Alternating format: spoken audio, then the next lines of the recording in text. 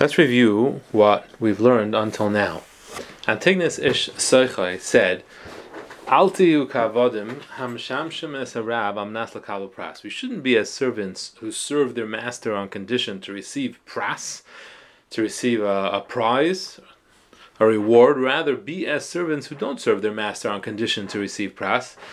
Tiu kavodim hamshamshim es harab shel lo amnas l'kalu pras v'yu yer shemayim aleichem, and you should have yer shemayim. So we asked, why does he repeat himself? That don't be like servants who serve their master on condition to receive pras, rather be like servants. I mean, that's redundant. What is the connection to having Yer Shemayim that he continues Yer Shemayim Aleichem? And in general, what is the concept that he's teaching us? So he explained that he's referring to the reward in this world, which the Rambam explains isn't the true reward, because the reward can only be in the next world.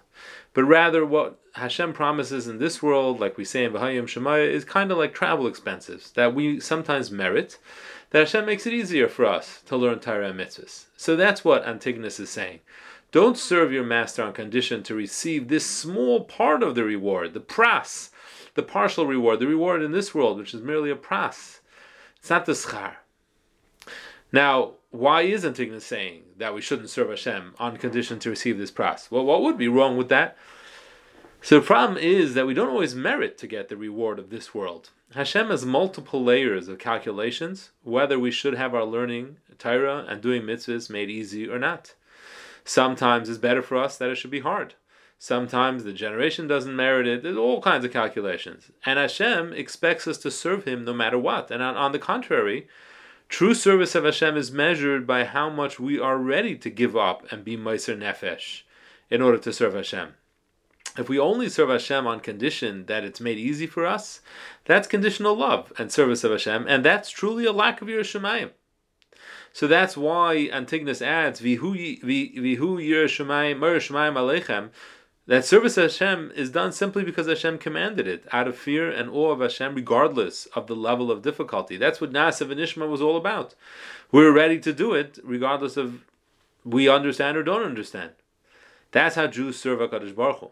So this is what Antigonus is saying. Understand that the reward in this world is merely a pras, and it doesn't actually determine whether you will be rewarded for your efforts, because you definitely will be rewarded and receive true schar in the world to come, where we will become unbelievably close to Hashem, to the point where no human being can even comprehend the pleasure and the simcha of such closeness. And that is something we should strive and aim for. The merit of being close to Hashem, that you could have in mind. The schar of Olam Haba, we find the Tanoim talked about it, and the Amoraim talked about how tremendous it'll be in Olam Haba, in the world to come, in Gan Eden, the closest to Hashem, that's Reseim B'Reishem. That's something to look forward to, because that's the whole point of life, to get close to HaKadosh Baruch Hu.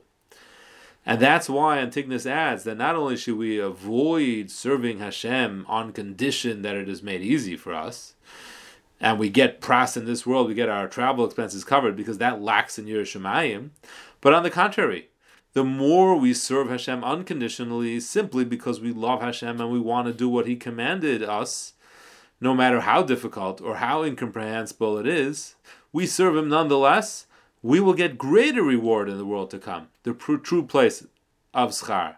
So that's why he says again that it's not just enough that we shouldn't be avodim ha'mishamshin rav al menas l'kabel pras, which that's a bad thing, but more than that, we should be kavodim ha'mishamshin and sarav shelo al menas l'kabel pras. We should serve Him no matter how difficult it'll be, how hard it'll be, how hard for it to understand it'll be, and then thereby we will have Meher Shemayim, and then we'll be zeicha to get the true schar in Olam Emes, in the world to come, because that is true service of HaKadosh Baruch Hu. That's true Yer Shemayim. That's true. That is the way Yidden always serve HaKadosh Baruch Hu.